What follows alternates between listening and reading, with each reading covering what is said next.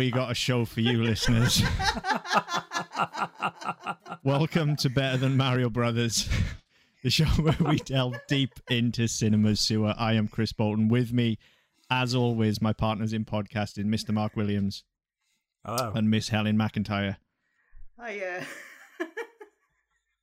I don't even know where to start. Oh, fuck. Start with the titles, because that's where I started. 2025, the world enslaved by a virus. Oh, fuck. Released last year, whilst the pandemic was still in full swing. Yeah. Okay, I mean, I guess let's start by just giving some backstory here. This is a relatively new addition to our list of films to watch. Probably 2-3 months ago now, Helen randomly texted me excitedly one Sunday morning. Yes. I just went, look at this shit, or words to that effect. Yeah. No, I think I had the same reaction as you. I thought it was fake. Yes. I thought it was a parody trailer. I didn't think it was an actual fucking film. No. I still don't, to be fair. So Helen sent the trailer, which then led us down a rabbit hole of Christian cinema, which I kind of suspected was a thing. Like, there's Christian everything. Completely. Like, there's Christian music, there's Christian literature, the Bible, hello, and there's Christian cinema, obviously. But I didn't realize just how big a thing Christian cinema was, and I didn't realize that there was this whole kind of industry sprung up around it, and they have their own dedicated streaming platform. And so anyway, this just sent us down a rabbit hole, and so that was enough to kind of earmark this film as one we needed to circle around and come back to. And for whatever mental reason, maybe it was because we did Velocipasta last episode, so Christianity was at the forefront of our mind, we decided to subject ourselves to this thing.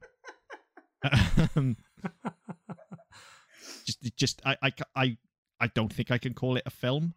And I just want to I just want to put this all the way out there on Front Street before we start, okay?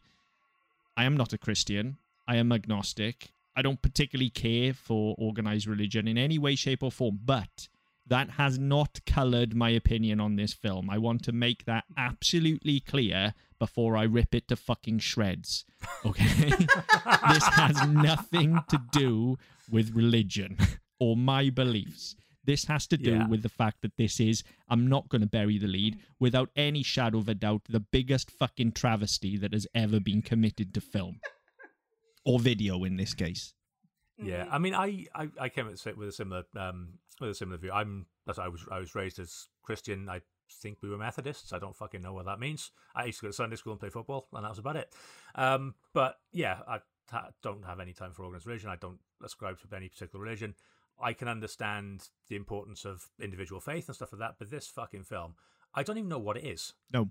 I can't tell whether it's supposed to be propaganda or whether it's supposed to be some fucking dog whistling, whining bastards going, oh, look, you can't be a straight white male anymore. You can't be a Christian anymore. We're persecuted. Look how bad we've got it. And then comparing the fucking the government to the Nazis. I said, hang on a fucking minute. What? I mean, we're you know, as I say, I will get it. We're bound to get into religion on this episode, okay, right? But I wanted to make it clear that it hasn't coloured my perception of the film. But in that context, Mark, yeah, like, you're dead right. One of the many thoughts I had, and I've got, Helen and I were showing each other on notes before we started here. Like, we've got pages and pages and pages of notes, and my notes just... I couldn't even do fucking notes. I was just pulling my hair out. My notes started, from a technical standpoint, as they normally do, and I was trying to look for story and things like that. I had some comments on the composition and things like that, as we normally do. And then within about half an hour, it had just quickly devolved into stream of consciousness, because I just didn't know what to make of this film. And I think part of it, Mark, is you are exactly right. I think that this is a bunch of people who want to have something to say. The problem is they don't know what it is that they want to say. And so it comes off like kind of undergraduate art school shit. Yeah, it's a bit whiny and a bit ranty, and I will give them credit in certain areas. So, for example, if you watch the credits, apart from the immediate first thing, which is special thanks to our Lord and Savior Jesus Christ, fuck off. If you look at the credits, everybody had about 3 jobs, right? Because there's only like 8 of them involved. And I'll give them credit for that, because they produce something, they put something together, and you've got to give them some props for that. However, what they produced was a big steaming pile of wank. Yeah, so I did do a little bit of research after the film had finished, actually, because I kind of like to go in as cold as I can. And yes, I agree. Like, we've said this since day one on this show, like, making anything is hard. And this was a very small team with a minuscule budget. The recorded budget for this is 10,000 US, which is even less than we had to play with. I think we. Yeah, so it's fair. It's similar, slightly right? less than we had. Yeah, and in fairness, like, okay, there's the odd sort of wonky composition and the odd sort of bit of bad sound recording, but in general, it doesn't look too bad. Like, it looks cheap, but it is cheap. You know, and in general, I think they've actually done quite well with the funding they've had. And yes, they were a small team that pulled together. The problem that they've had, I'm going to sound like such an arsehole saying this, but I've said it on this show before, so I'm going to say it again. Okay. I think modern technology gives the ability for anyone to make a film. The problem is that doesn't mean that everyone should, unfortunately.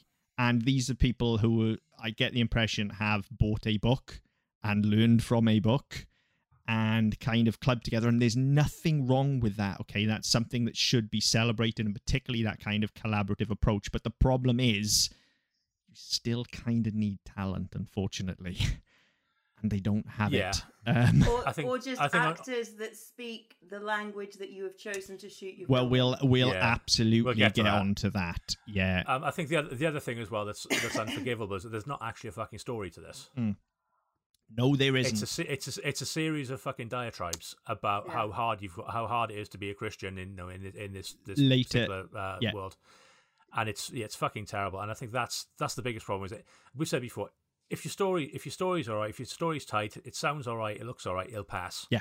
The problem is it doesn't look all right. There's soft focus everywhere. There's no. No, it looks all right. It looks all right. It looks all right. It certainly doesn't look good. The sound is fucking awful. The mix is terrible. Yeah. And there's nothing to hang it on. No, I actually that's kind of where it goes skip wrong. forward in my notes. We'll skip forward in my notes slightly because, as I say, they are quite stream of conscious anyway. But again, Mark, you're right. I actually described it later on as saying this film is nothing but a series of meetings to plan Christian events. It is literally Parish Council, the movie. Without the woman who kicked the chair off the fucking meeting. Yeah, without any of the drama. There's a much more entertaining parish meeting you can watch. They're just missing a tombola for a raffle and a cake stall. Like, that's all this is missing, really. And to be honest, it's less interesting than that because, I can have cakes at a fete. Yeah. Also, because one of my big things with films is I like Ronseal films where your title of your film and your marketing in your poster doesn't have to be an incredible work of art, but I like to look at that and think, this is what I'm getting going in. And so if you call your film 2025 The World Enslaved by a Virus, and the virus does not feature, well, there's that as well, other than occasionally people are wearing masks, but we're not doing social distancing, we're not doing, this is apparently a thing, but we don't see this.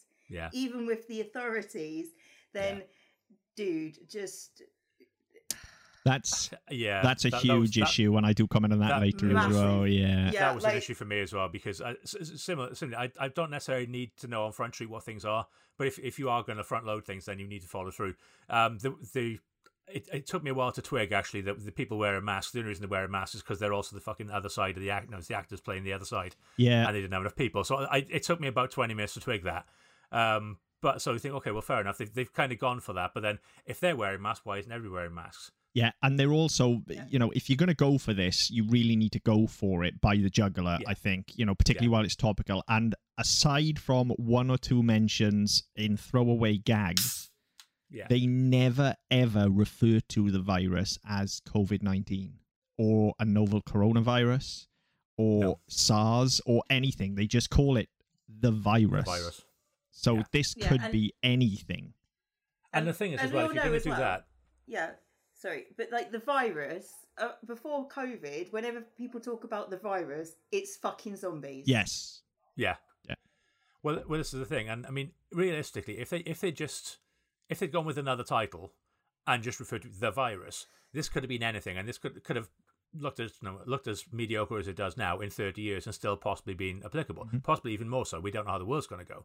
But by dating it, they very much hamstrung themselves and tied themselves to a period in time which they're not even fucking referring to. No, what they have done, though, is make it marketable, and fair play to them for that. And that, we're always saying, it's not very good and stuff like that, the actual creative process of making a film, as we found out, unfortunately, the hard way, is only half the battle. And the other half of the battle, and the part that's actually really important, is how savvy you are at marketing that film. And that is something that they're absolutely nailed. Not only is it topical, and so therefore, it can get on to a shelf somewhere. Not only does it rely on right-wing fundamentalist Christians who are all fucking loaded, so they're going to get it and watch any old shit that you pilot them.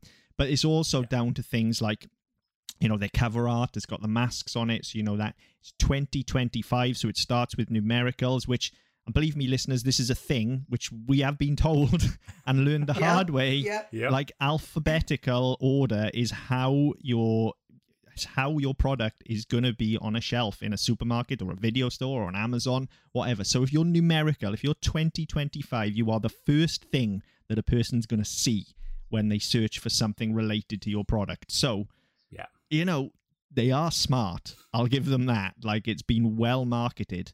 And that just really annoys me. Outside of the Christian thing, there are loads of really bad low-budget horror films that employ this tactic as well. And that really does annoy me because it's a complete absence of talent, but smart marketing. Having said that, look, I dropped £3.50 on it. We did it for this show, I know, but I dropped £3.50 on it. So they've made at least that, 3 times over because we've all rented it. And by the way, I did only drop £3.50 because I was smart enough to not stump up for the HD. I wasn't paying an extra pound for this.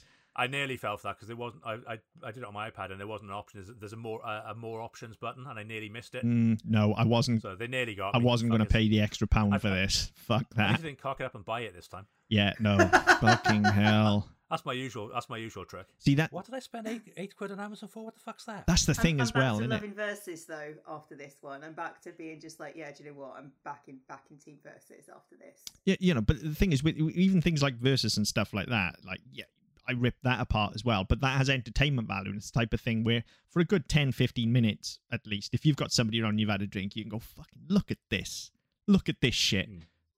You can't do that with this. This is just fucking awful and will bore everyone to tears. I regret every single penny of that £3.50 that I spent on this fucking thing, and I want it back.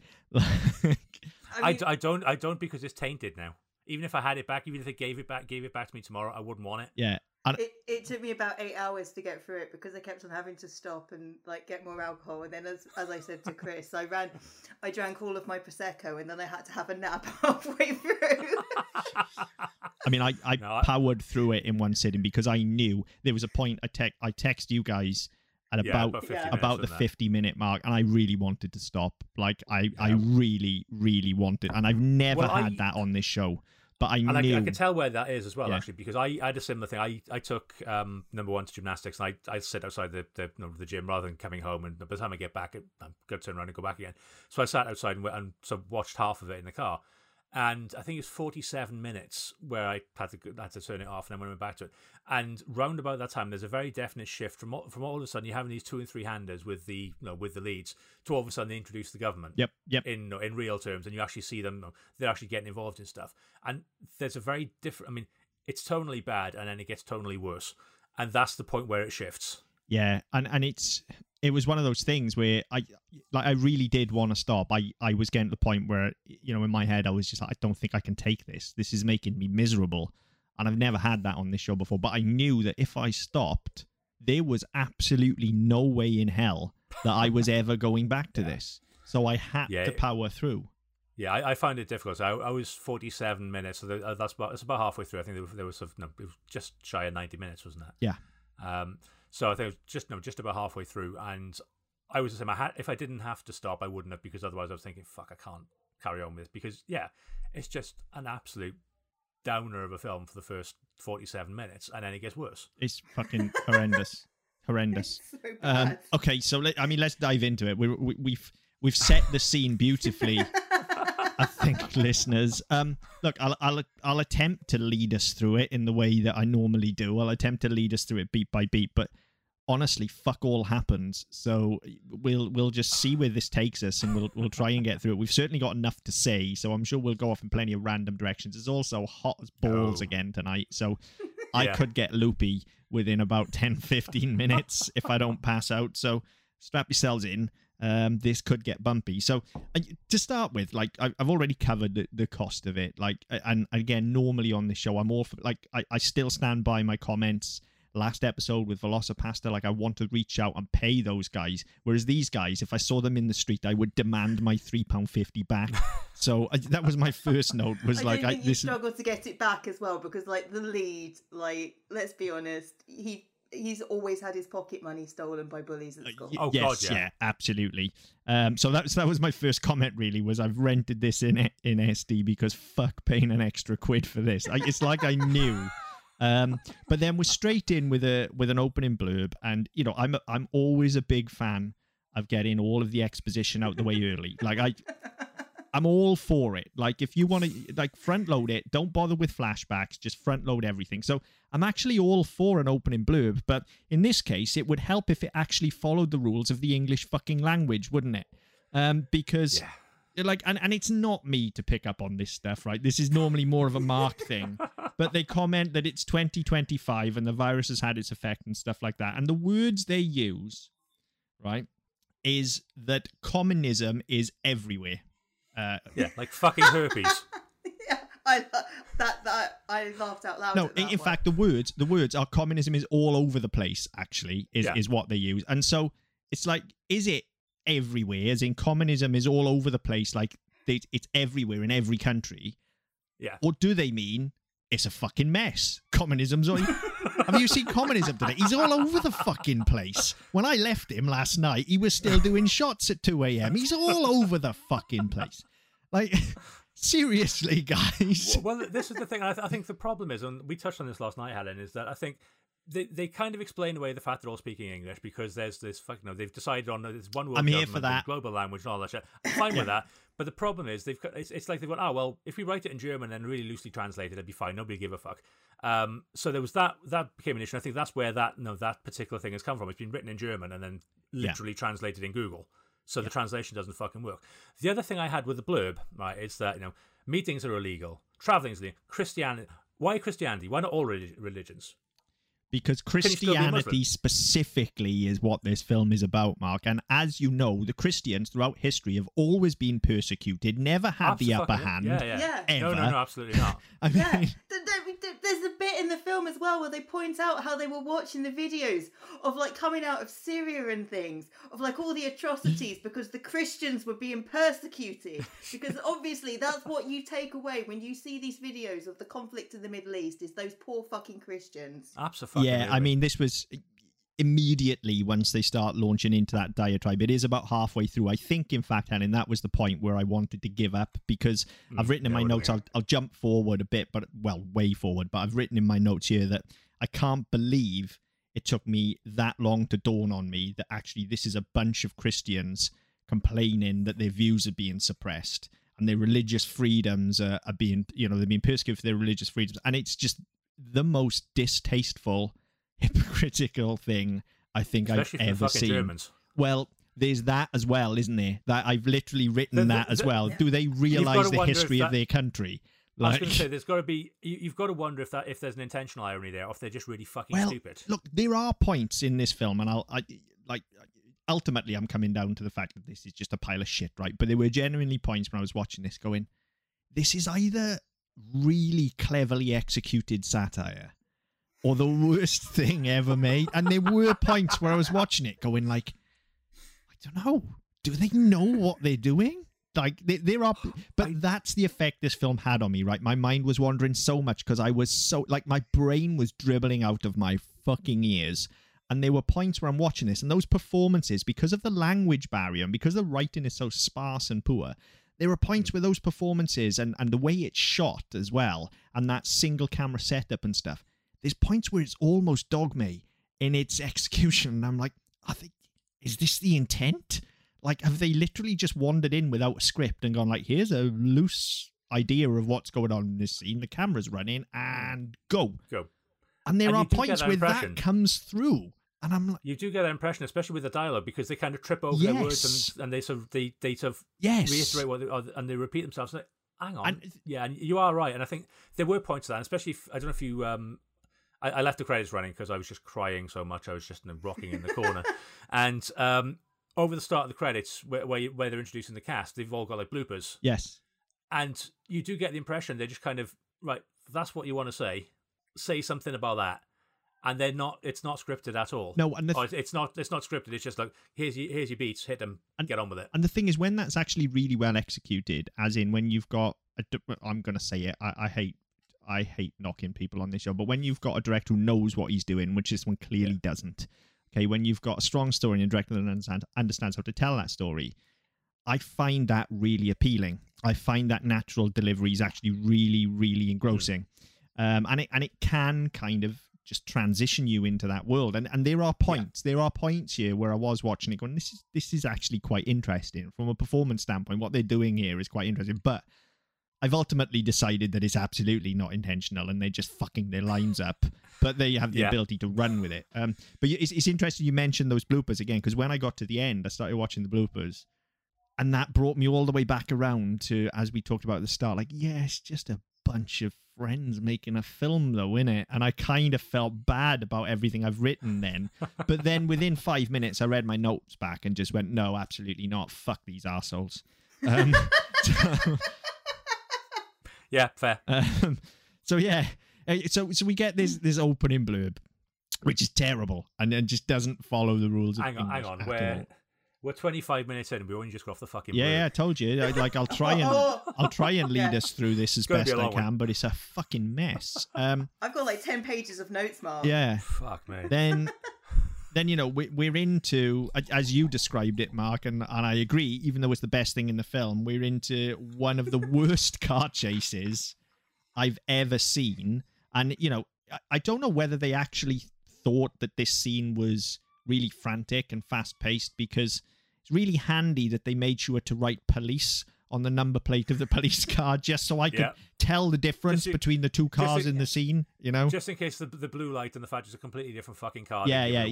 Just in case that got lost in the breakneck pace of this action where they're all clearly driving at about 15 miles an hour or something. Well, I mean, poor man's Top Gear. Yeah. Well, that's it. I mean, not only that, like, my nan was a shit driver, right? Like she used to probably have like 2 or 3 accidents a year, to a point where you can't fucking drive anymore. You're a danger to everybody on the road, including me. So fucking pack it in. She's been dead for 12 years. She's still a better driver than this cunt. No, it's just like, he's driving about 5 miles an hour, but he can't stay on the fucking road. No.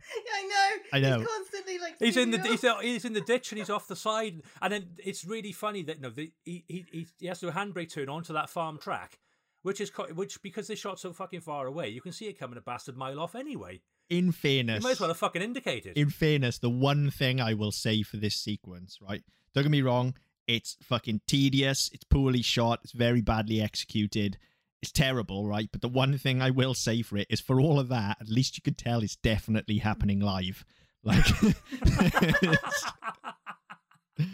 absolutely no CGI involved whatsoever.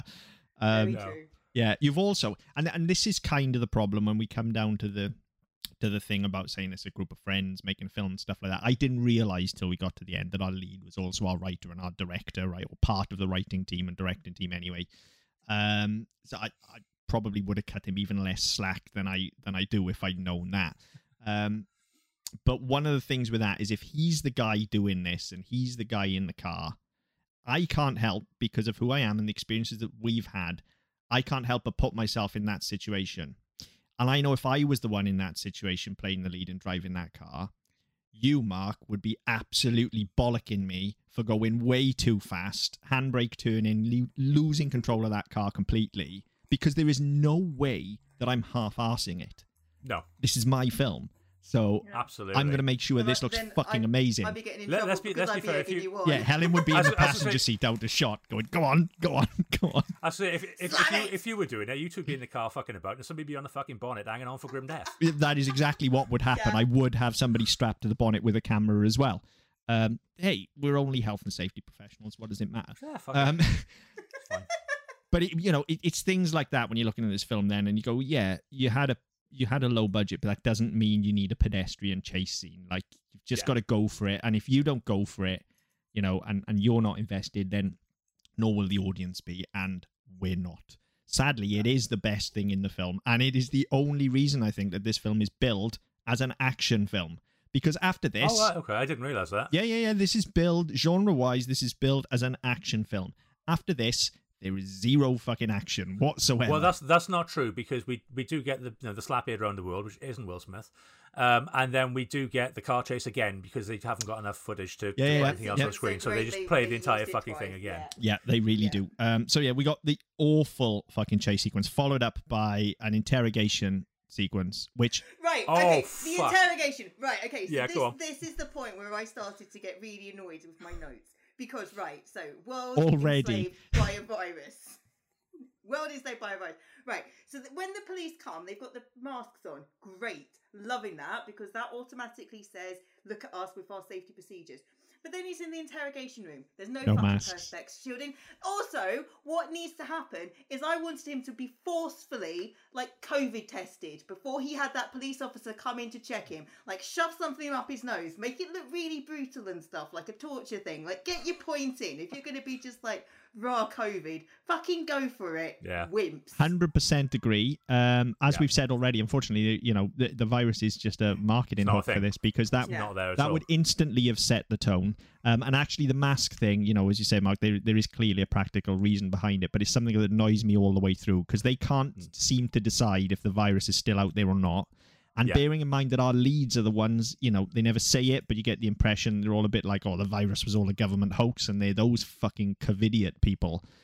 But there are points where even they are wearing masks outside. And it's like, look, if you're not going to comply, but if you're the revolution... There's nobody else around. Yeah, if you're the revolution, don't wear the masks. Well, that's it. Make you stand. Yeah, what the fuck? So, so they're in... But, I mean, in fairness... If we think it's bad at this point that they're inside an interrogation chamber without any perspex or anything like that, I mean, later on, we get cops who literally have T-shirts with iron-on police badges on them. So, I don't think this is something that we should really be... No. The thing that got me in this scene, apart from the COVID stuff, which I agree Helen would have made it infinitely better, was that he starts off, the cop puts the two books down on the table. One's a Bible, one's like the German fucking legislature or whatever. Oh, those aren't mine. Oh, that's called Mein Kampf. No. Sorry. I think this is the reboot. Sorry, look, there is going to be plenty of Nazi jokes throughout this, so we may as well just set our stall Get them out of the way now. Also, I need to say that the comparison is really unfair, because the lead is basically the really shitty, scrawny, shrimpy, bullied all his life version of Joseph Seed from Far Cry 5, which is the one with the religious cult. Yeah. And I definitely got those vibes when they had that shot of the pews by the river with the cross in it. I was just like, fuck, it's Far Cry 5! Yeah. I did get that as well. But yeah, the bit that bugged me, apart from the COVID stuff, the bit that bugged me, he puts the books in down. I've never seen this before in my life. And then he starts reeling off all the bits he's crossed out. Just hang on, you've just denied they're yours. Now you're fucking admitting it. Yeah. Under interrogation. I will... Within 5 seconds, he hasn't even slapped you yet. No, literally, nobody shone a light in his eyes. See, this is the other thing. All the way through, we're constantly told that the police are oppressive and this is a police state, and they go... Not as far as I can see, they're not. I've met plenty of coppers in my time, and this one is perfectly polite, but as far as I'm concerned. I mean, not only that, it's a police state. They don't have any freedom, but they fucking walk the streets and spray paint everything. I've literally written that later on. They're fucking... they're complaining. They're complaining about how, they don't have any freedoms and all this and that, and everything's been oppressed, and yet they seem to live in a very nice apartment in an affluent area. They're all wearing designer clothes. They run around with whoever they want, whenever they want. Yeah, so Yeah, a bunch of middle-class arseholes is what these Yeah, are. no, Also, where's that the curfews? Where's the interrogation- barbed wire? Where's the dogs Yeah. chasing you if you're out 2 minutes after lights out? You know, where's all of that? If you see your police state and it's that oppressive, actually fucking show us that. Yeah. Not just And- a couple of coppers who are a bit, no, oh, they've got guns. The interrogation scene as well, though, because initially it's shot with sort of side on and side on, and you've got a mirror where you can kind of sort of see the lead, but again, he's still at a slight angle. Yeah. And then there's that fantastic moment where the camera comes round and we see our lead full frame for the first time. And he's so shrimpy with these bulging eyes behind his glasses. I had to stop. I was laughing so hard. I kind of applaud the effort, though. Like, I will say, Yeah. like, yes, it's very poorly written. We already know from this scene, like, as soon as they start talking, we're like, oh, fuck, it's going to be like that because the performances are so bad. Yeah. We know it's going to be heavy-handed with religion, but, you know, for all he's clearly miscast because they don't have any money and he's the director, like, to be fair, like, this scene is, you know, is well lit, it's well graded, it's well composed. It sounds like shit, but, you know, at the moment, I'm going like, these performances are going to hurt, but at least this looks okay. And I Like- think that's part of the problem as well, is that because, like, we've had the car chase, or I say chase, no, somebody parking. We've had that, and then you do get some effort goes into the shooting of this particular scene. Like I said, it's lit well, it looks all right. Yeah. And I think part of the problem then is that it goes downhill from there. So Yeah. all of a sudden, whenever you're in their apartment, it looks like a fucking episode of The Bachelor. Well, It's just- again for no, for the money they had, I think they lit that apartment well, and they had the sense to use practicals in the scenes and their compositions. The problem is that they use the same setups every single time, and that's why it looks like an episode of a TV show. Because every time they're in that apartment, which is 99% of the film, they're shooting into the corner with the desk lamp on it as their practical in the background. And they'll have somebody sat to the left of the screen, somebody sat to the right of the screen. And then there's even a point later on where they've got 4 people in the apartment, whereas previously they've only had 3, which they can all fit in one wide. Once they've got 4 people in and they've got to split them up into 2 groups of 2, they have no fucking idea what they're doing. None of the eye lines match. They jump all over the line of action. The lighting is completely wrong. They just have no clue. But they learned how to do this very one specific setup. And they even use it here in the interrogation room. Yeah. Right? It wouldn't even surprise me if this is the same room and they painted the fucking walls, to be honest. Because they're using the same setups again. They use them over and over and over. But it's kind of like they've learned one thing. Almost like, you know, if you were running lines and you were learning them verbatim, but then you can't perform them. They've done the same thing. Like, they've learned one lighting setup, one composition, and to be fair, they nail it, particularly with the money they've got. Like, you have to bear in mind they're shooting on video as well, so it's always going to look like shit, right? At least it looks like it's shot on video. If it's not, then they've done something very wrong. But it appears to me like it's shot on video. And so that is what it is. So I don't have an issue with that. You know, and I've watched plenty of films that I adore that look way worse than this. Believe me. So I don't have an issue with that. What I have an issue with is everything else. But I think it looks okay. I think it's unfair. You know, there are the odd places where they kind of slip. But I think by and large it looks okay. It's just that there's no variety, so it's tedious. You know, so I wouldn't be too hard on that. But you picked up on it clearly, so it annoyed you. I think the fact that I picked up on it all is something, because I generally, that generally washes over me. As long as I can see what's going on, it's not fucking pitch black. I'm generally going to go, oh, you know what? Unless it really stands out as jarring, then I don't normally notice it. And I think you're right. I think the word you use is tedious. I think you're absolutely right. Is that that's the entire fucking film. Yeah.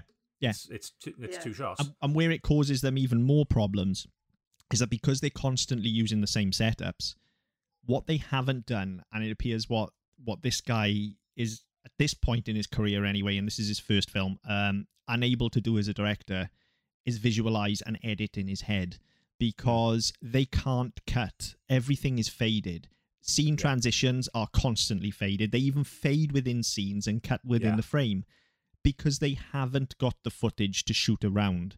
They haven't planned this. Nothing's been storyboarded properly. He hasn't blocked anything out. He's just turned the camera on. Again, it comes back to that almost Dogma style where he's turned the camera on and gone, go. And that will work if you're going to do a 90-minute take and follow the actors. But if you're not and you want to cut, then you have to be more prepared than that. And he's not. And so that makes it look poor as well. But I think the actual compositions and the lighting, you know, for this very particular setup that they've learned, they do quite well. It's when they get outside and things like that, that's where it all starts going wrong. Because again, they do not know how to shoot externally. Like even their grading all goes to shit at that point. You know, when they're walking through the subways and stuff, it looks fucking awful. You know, like buy a fucking reflector, guys. Jesus Christ! Like, but it's I couldn't tell if it was deliberate or not. But even their framing seems to go out the window. Yeah, it does because they haven't planned where it. Are they? Yeah, so where are they in the shot? Even if they haven't planned it, you could say right on the camera, stick them to the left of the middle or to the right. Just make sure they're in the same fucking place. Make sure it matches. Yeah. So when we are cutting around it, we can actually cut around it. Yeah. But they've just gone, oh yeah, well they're over here this time, so they can be over there. They'll be slightly lower this time. That'd be fun. Yeah. What the fuck for? Yeah. What are you doing? All it does is jump all over the place and just piss on the fact that they're clearly having a whale of a time fucking vandalizing leaves. Yeah. Yeah, it's terrible. But I mean, right, to get back into our story, as it were, then. So our lead has been caught. Our lead has been caught by the police, and then starts getting interrogated, and then we flash back. Okay, so this is Chris's favourite thing. like, but the thing is, like, the whole fucking story then is apparently told in flashback. So, so what's the point? Exactly? Why open like it's this? Especially when you finish, especially when you get back to the same fucking scene again. Don't get me started. We'll talk about that when we get there. Otherwise, we're never going to get through this film. Believe me, I've got stuff to say about that. It's marketing because remember, when you're trying to sell the film, they don't actually watch your film. They watch the first 5 minutes. They'll watch the first 5 minutes. They watch the first 5 minutes. Yeah. And then sometimes, if you're lucky, they'll watch it all on super fast forward, absolutely mute with no sound. And look, and as far as writing goes as well, the same thing applies to scripts, right? And it is absolutely imperative that you grab a reader within the first 2 or 3 paragraphs. Like, you always open on action. So I'm fine with that. What I'm not fine with is then us flashing back for the entirety of our story to find out how he got there, and then... Well, I'm going off on one already on it. And then not telling us what the consequence is, because then nothing means anything. But we'll talk about that in a bit, right? So he starts to flash us back and we get a bit more... Well, I can't say we get more exposition. They basically just repeat what they said earlier and just use different words. But he essentially tells us, you know... well, first of all, they explain away the language thing. I'm here for that, all right? They've thought about it. I was all right with that. Right, absolutely fine. If English is the language that you have to use...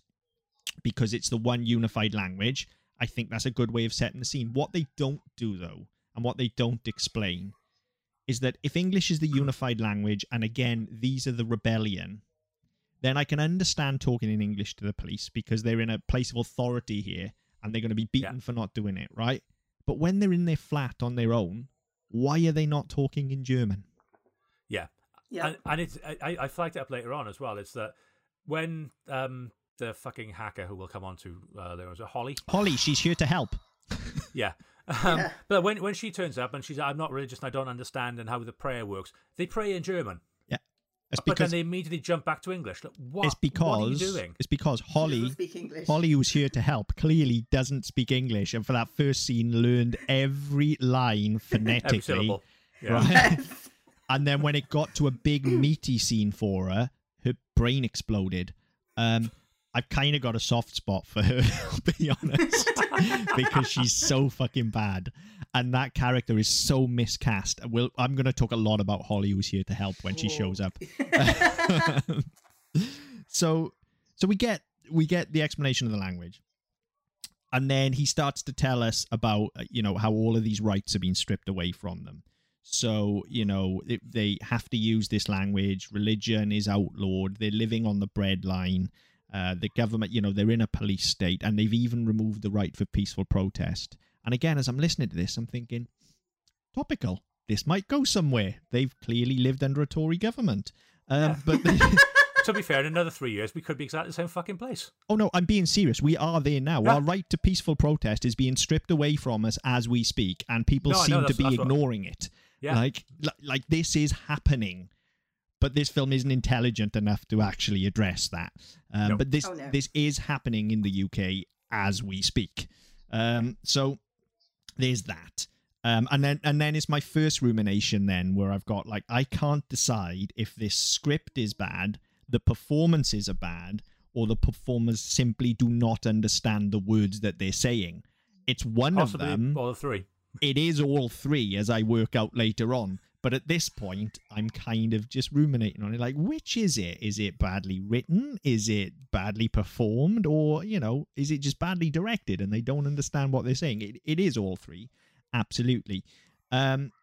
So I've just skipped over a bunch of story then. We have our meetings between, like, they flash back and we're in the flat and there's the three of them in the flat. There's our Judas, whose name I forget. Hang on, let me skip. Luke. Of course it's Luke. Because he's not called Judas, he's called Luke. Yeah, he should be called Judas, but that would be... Traditional German name, Luke. Yeah, that would be too obvious, right? So they have a discussion. Luke leaves because he can't take the heat anymore and this is too much and he's had enough. He's a fair weather Christian, basically. Off he goes. Which leaves Hannah. I believe it's Hannah, isn't it? Is it Hannah? It's another H name, isn't it? Hannah and is he Roy? I did not get his name. Is it Roy? Yes, he was Roy. I remember that from the end credits. Okay, so that leaves us with Hannah and Roy, who start having a discussion. And for a minute, when it's just the two of them in the flat, and it's reasonably low lit with this setup that they've got. It's quite warm. They're shooting towards the corner. It's on video. And then she turns to him and says, I feel like we're the only Christians left in the world. And in the back of my head, I'm just going, bow, wow, wow. Because this just feels like the setup for a porno here. Yeah. And then you find out they're brother and sister. Yeah. Yeah, they're brother and sister. It took me until pretty much 10 minutes before the end before I worked it out. Oh, I didn't even work it out until it becomes, he starts to have a relationship which isn't really explored later on in the film. And I'm like, hang on. I think he what happened to the other one? At one point. He references that it's his sister at some point, but it's not clear. I think it's when the Marine comes in as well. She mentions that she's there with her brother, just so you understand that she's available for the Marine to fuck, basically. The problem is, though, because she's one of the non-native English speakers, because the Marine is actually... He's American. He's American. But when she's talking to the Marine and she's explaining her life story and what happened to her, she's using, this happened to me and this happened to me and I had this and this was my parents, because she's not got a good enough grasp of English to be able to use my and our. Yeah. Which meant that initially I was so confused with when she said the brother, I didn't relate that it was the two of them were meant to be brother and sister because of how she delivered that entire speech. And I think that was because don't speak English. Yeah. Do it in German. Yeah. Well, this is the thing, and I've got to be honest. And if you're looking at it, you're absolutely right.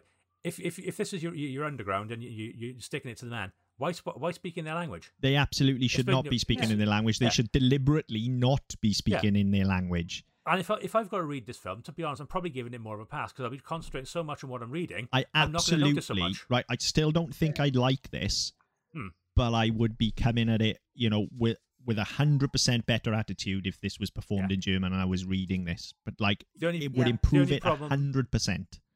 Yeah, I think the only problem I would have with that is I'd notice even more fucking typos in the subtitles. Well, there were a lot.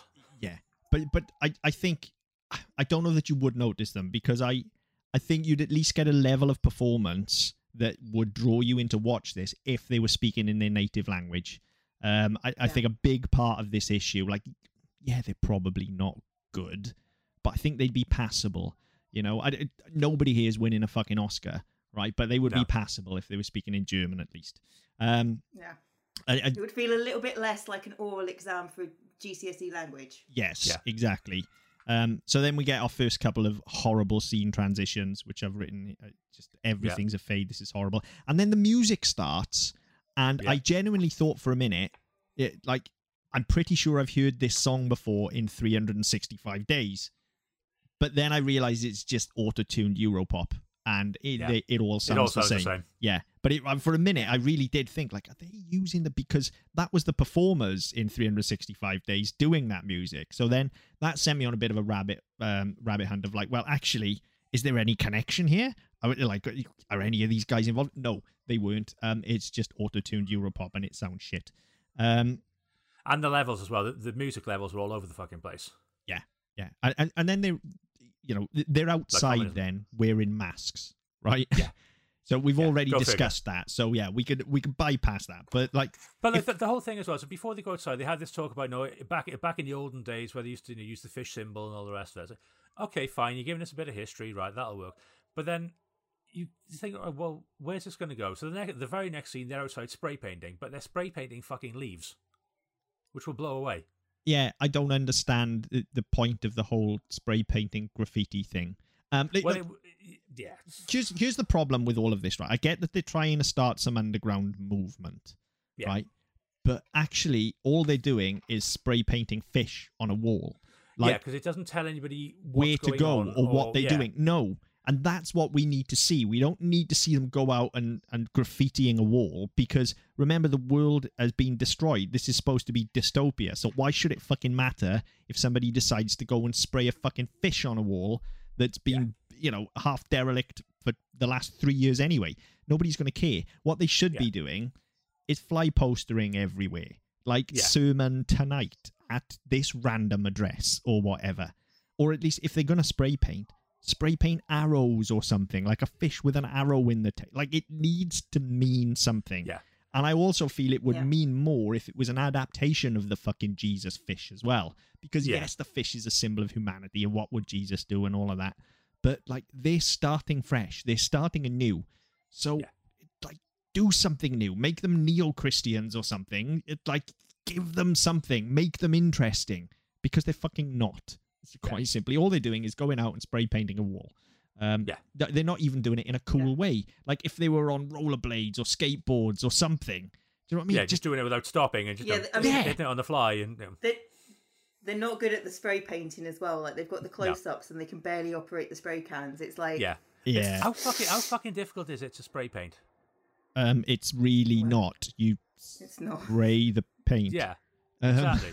I mean, look, don't get me wrong. Me never struggled. Don't get me wrong. Like art, like proper graffiti art, is something else entirely. Yeah, that's a different story. But to literally do 2 lines on a pavement, and also, again, if you know that you're doing this and you know that you're not very good at spray painting, just do a cross instead of a fish. Or you would see them doing it. You never actually see them doing it because when you see what's being sprayed on, it's all close up. So get somebody who knows what they're fucking doing to do it.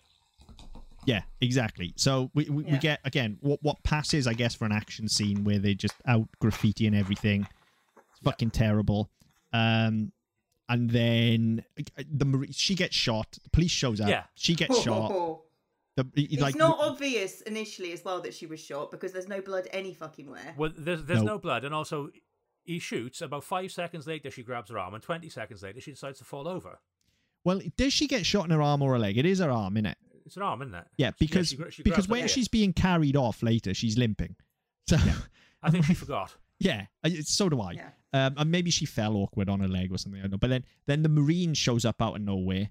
Because we've had snippets of him, haven't we? Because we've seen close up of his boots. And so when they're walking through the woods, there's a close up of his boots and his mask or his scarf over his face and the top of his hat and shit. So you know somebody's watching. I completely missed that because they're wearing masks and stuff anyway. Yeah, but it implies there's some sort of danger following them, right? So they thought about it and they go, no, actually, bait and switch, that's fine. Again, would have worked if they'd executed it to a point where anybody fucking noticed. I totally missed it because they're all wearing masks anyway and graffitiing, and I'm so fucking disinterested already, to be honest. I managed to completely miss that.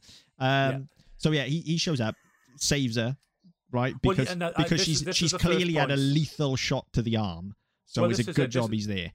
This is the bit that made me laugh, sort of probably uncontrollably for the first time, and I had to pause it. Was that she gets shot and falls over about 20 minutes later, and then the Marine, the cop's coming up to her again. He's not going to arrest her. He's going to shoot her again because we're in this police state, and all in all, she's clearly some sort of highly wanted criminal because she spray painted a wall. And the Marine sort of stalks up behind him, and he bitch slaps him into next Tuesday. Yep. Like, seriously, I've never seen anybody actually get knocked out from being slapped before. But they're there for a good minute or so after he slaps him. Yeah. Before they leave. Yeah. So surely you slap him, knock him down, and fucking run. Fuck off. Yeah. Yeah. Not really a very Christian thing to do either, is it? But...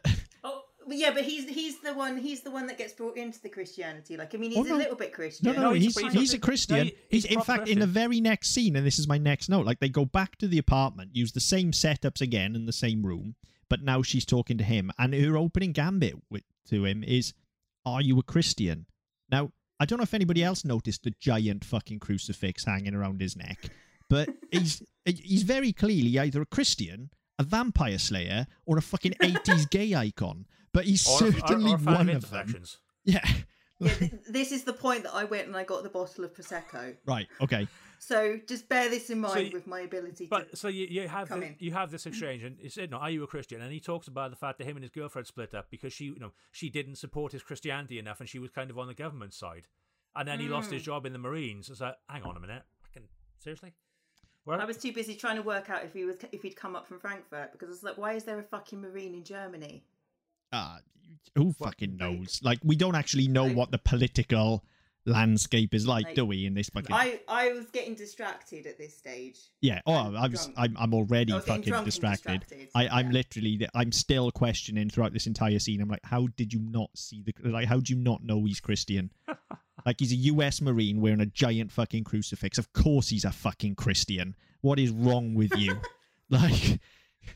But they have this discussion. We get his backstory that he split up with his girlfriend, which is handy because that makes him available for Hannah. So they just lay in that groundwork there. And then this is the first point between the two of them where they're talking. And maybe it's because he's speaking English as well, so you notice it more. Okay, but this is the first point where I've started to question, like, maybe this is intentional. Like, maybe they don't know what they're saying, and the director's just gone, well, this is your backstory, and this is roughly who you are, and this is where you're coming from in the scene, and off you go. And I think that comes through more, because to his credit, I still don't think he's a particularly good actor, okay? But to his credit, the guy playing the Marine is clearly able to recover his performance. When things go wrong, or when she flubs, or when he's going slightly off book, he has enough presence of mind. He doesn't corpse. He can clearly recover his performance, and then it feels quite natural. He does. Yeah, and I got to give him credit for that. Like, he does know how to hold a scene, at least, which is more than I can say for anyone else in this film. So I've got to give him credit for that. Don't visually buy him as a Marine. Not at all. In terms of his ability to just stick to maintain character, he's the best. He's probably the best one in it. Yeah, definitely. Because at least he's consistent throughout, because he's still bitching about the fact his girlfriend left him in, like, the closing minutes. Yeah, exactly. He doesn't show up for the closing minutes, but never mind. So probably just as well. Yeah. Now we start to get fades within the scenes, because they clearly haven't planned how they're going to cut around these shots. Yeah, because the first time I wasn't quite sure. I wasn't sure because I was watching it sat outside the gym, and I was watching my iPad, and I genuinely thought it stopped because I ran out of data. Because that has happened to me before, where the screen, it just stops and the screen goes black. Yeah, I genuinely thought that happened, and then it carried on playing. Why the fuck did they do that? Interesting you mentioned data, though, because my next note actually is a story one and a world one. So they're having this discussion, and again, they're going over, like, we've been told this twice already, but because these are two characters meeting for the first time, they're going over how the world has gone to shit, and they're being constantly monitored everywhere they go by the government. So why is the Marine wearing a fucking smartwatch, if that's what you're afraid of? And who's operating the smartwatch? And where does he charge it? So, and that's a problem later on as well, when all of a sudden we're hacking and using Google and things, and you're like, right, if this is properly dystopian, where's our power coming from? Because you're an underground rebel cell here, so I need to know. Like, you need to be jacking somebody's power, basically, here. Yeah. And that is kind of alluded to, which we'll talk about when we get there.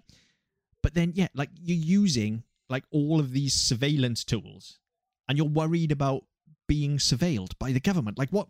This makes no sense. Like, and again, this is just attention to detail shit. Like, somebody needs to go, oi, mate, take your fucking watch off. Yeah. Like, you can't wear that.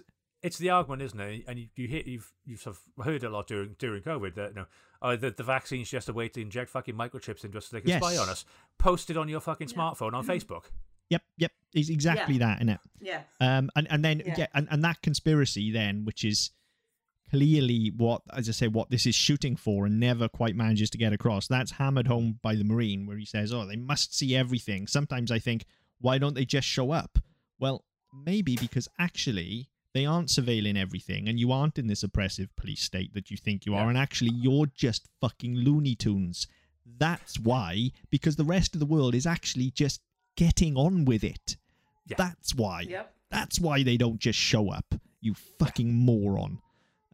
So, and I'm not, like I say, if they've got something to say, that's fine, but they haven't put the work into this. Like, all the way through this, what I'm feeling is that we are being told a lot of things. And I understand they've got budgetary constraints, but we're being told that they're being oppressed. We're being told that there's suppression of their wills. We're being told it's a police state.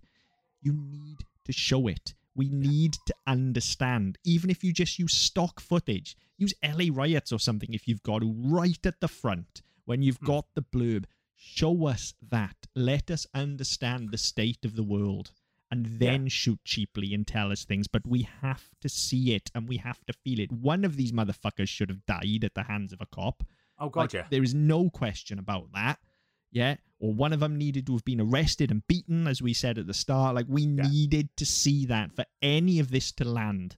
Well, the thing is, it would have been quite easy because we get a couple of sequences where they're outside, right? We already have people in military uniforms with masks so you can't see the face. We already have that. So when they're outside... Have two of them on patrol. Yeah. Have a checkpoint, which is literally just them sat on the bonnet of a car in the middle of the road with their fucking machine guns. Yes. Ready.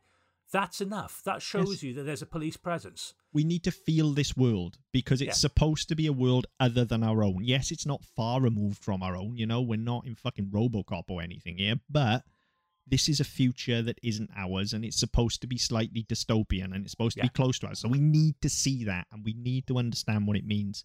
That's really poor. And then we do actually then flashback to some of this, or cut over, to some of this surveillance that they're talking about. We spend some time in the police station for the first time. We get introduced to a whole bunch of characters again, very, very quickly.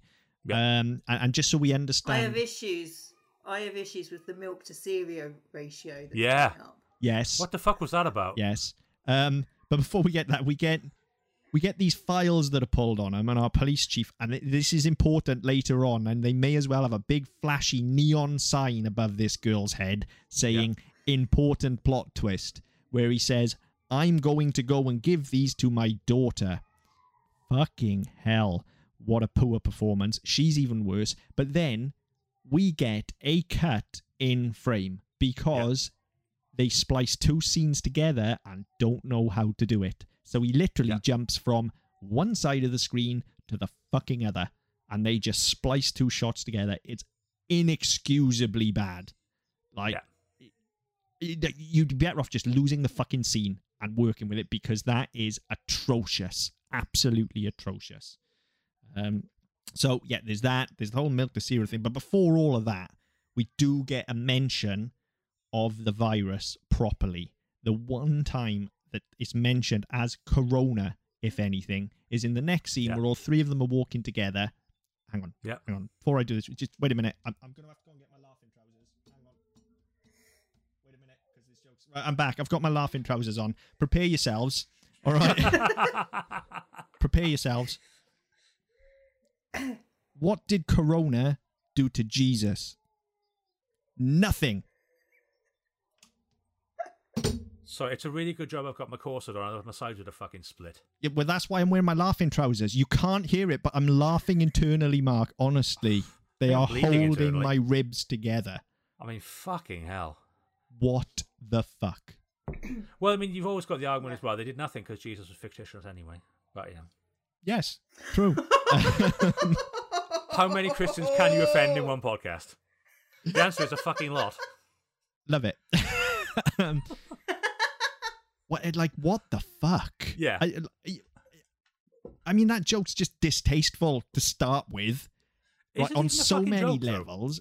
That's the thing. It's not funny. It's distasteful on so many levels. Like, yes, you can offend Christians with it. You can offend the fucking millions of people that have lost their fucking lives all over the world and have lost people to this fucking disease, right? What the fuck are you playing at this point? Like, there is no need for that line to exist. But again, it gives us no character information. Yeah, I mean, this comes back to what we were saying earlier, is that this doesn't know what it is, and it doesn't know where it's pitching because it doesn't know what it's trying to say. No. Mm-hmm. And it's just, it hasn't got a clue. It's just tonally wrong. Tonally wrong. It's tonally wrong even for the product, let alone society in general. Yeah. It doesn't fit with what they're trying to do, whatever the fuck that is. It's horrendous. And then there's another joke as well, but I couldn't write that one down because this was the point. This film had annoyed me up until this point. It was that exact joke that checked me out. That was the point where I was like, no, you've lost me now. There is nothing you can do to come back from this. This is awful. That is some of the worst dialogue I've ever heard. It's entirely pointless, has nothing to do with the story, doesn't add anything to the character, and is very poorly delivered. Just fuck the fuck off and give me my £3.50 back. But, you know, we all know Christians. You really want that £3.50 back, I really do. Look, times are hard, man. Fucking hell. To be fair, that is like, a litre and a half of petrol. Yeah. You know, we all know Christians aren't funny, right? We all know they haven't got a sense of humour, but this isn't doing anybody any fucking favours. What is quite... To be fair, we'll see how much of a sense of humour they've got when this fucking drops on Saturday. Fuck them. Don't care. Don't care. Come at me, Christians. You and your fucking magic space god. Fuck off. Yeah, my book didn't do him. This won't do any fucking difference. Yeah. Then we do get something genuinely funny. Because then they're walking through an underpass and there is graffiti everywhere. And one of them gets absolutely scared shitless by a spray painting of a Goomba, which is topical for this show as well. They just see a scary Goomba on the wall and absolutely shit their pants. Yeah. Fucking hilarious. Do you think, like, sorry, I'm going to be going off on tangents now because this is the point where my notes have descended into drink, more Prosecco, drink. Yeah, Where's the Prosecco gone? Yeah, this film should have been a drinking game, actually, shouldn't it? Oh, we did devise one. Well, no, because... No, because what happens is that if you do that, you have to stop halfway through and have a nap. But do you think the reason why they fail so much at showing oppression is because they genuinely just don't understand what oppression actually is? Yes, absolutely, yeah, Helen. completely. You are this film has been made by a bunch of white middle class people who have absolutely who have absolutely no idea what actual hardship is like, and they have nothing of any import to say and nothing to add to the world. So they've tried to skew things through their lens, and they have no idea. So they're not making a film that's true to them. They're not using a story that they understand. This is what they think oppression looks like from what they've read and what they've seen on TV, and probably from watching fucking Blade Runner half a dozen times, but they haven't got the budget for that. Like, they don't understand what a dystopian future state should look like, and they don't understand what they genuinely don't understand what communism is. That's a problem as well. Yeah. They say communism is everywhere. This is not communism. Because it's fucking Germany. It's Germany. Yeah. And the thing is okay, they're too young to remember East Germany and Stasi and all the rest of it. But I was just thinking the whole time, okay, if communism is everywhere, I mean, don't get me wrong, I can understand Germans being anti-socialism because we know that they've had bad run-ins with socialism in the past. Mm-hmm. But, you know, it was only in the 90s, wasn't it, that the Berlin Wall came down? Late 80s. 89, I think. Yeah, like David Hasselhoff on top of the wall. But the point being is it's still very much something that should be in their culture and stuff. So for all that they're talking about an oppressive police state, they don't have to look that hard to actually have like they could just talk to their parents and they'd know what that actually fucking looks like, and they just don't. Like I said, the big thing for me here, and I know they have a budgetary problem, right? But the big thing for me is they're moaning about oppression and they're moaning about this government state and how they're the rebel cell and stuff. And they clearly live very comfortable, affluent lives in this flat with all the technology they could want and designer clothes. None of them are starving. They have no idea. They're free to go on long walks in the countryside together, apparently, to gaze longingly into each other's eyes. Like, this isn't oppression. They have no fucking clue what oppression is. They're actually living a pretty idyllic life, to be honest. They just need to moan about something. Maybe fucking Waitrose was out of quinoa this week. I don't know. But something is pissed them off. Like, that's the level these guys are operating at, you know? Yeah. It is annoying. Yeah, it's very fucking annoying. So, right, where were we? Now was the best bit of the film, because now there's a mysterious, shadowy figure watching all of this on a computer, which is handy because we've been told that they're being watched.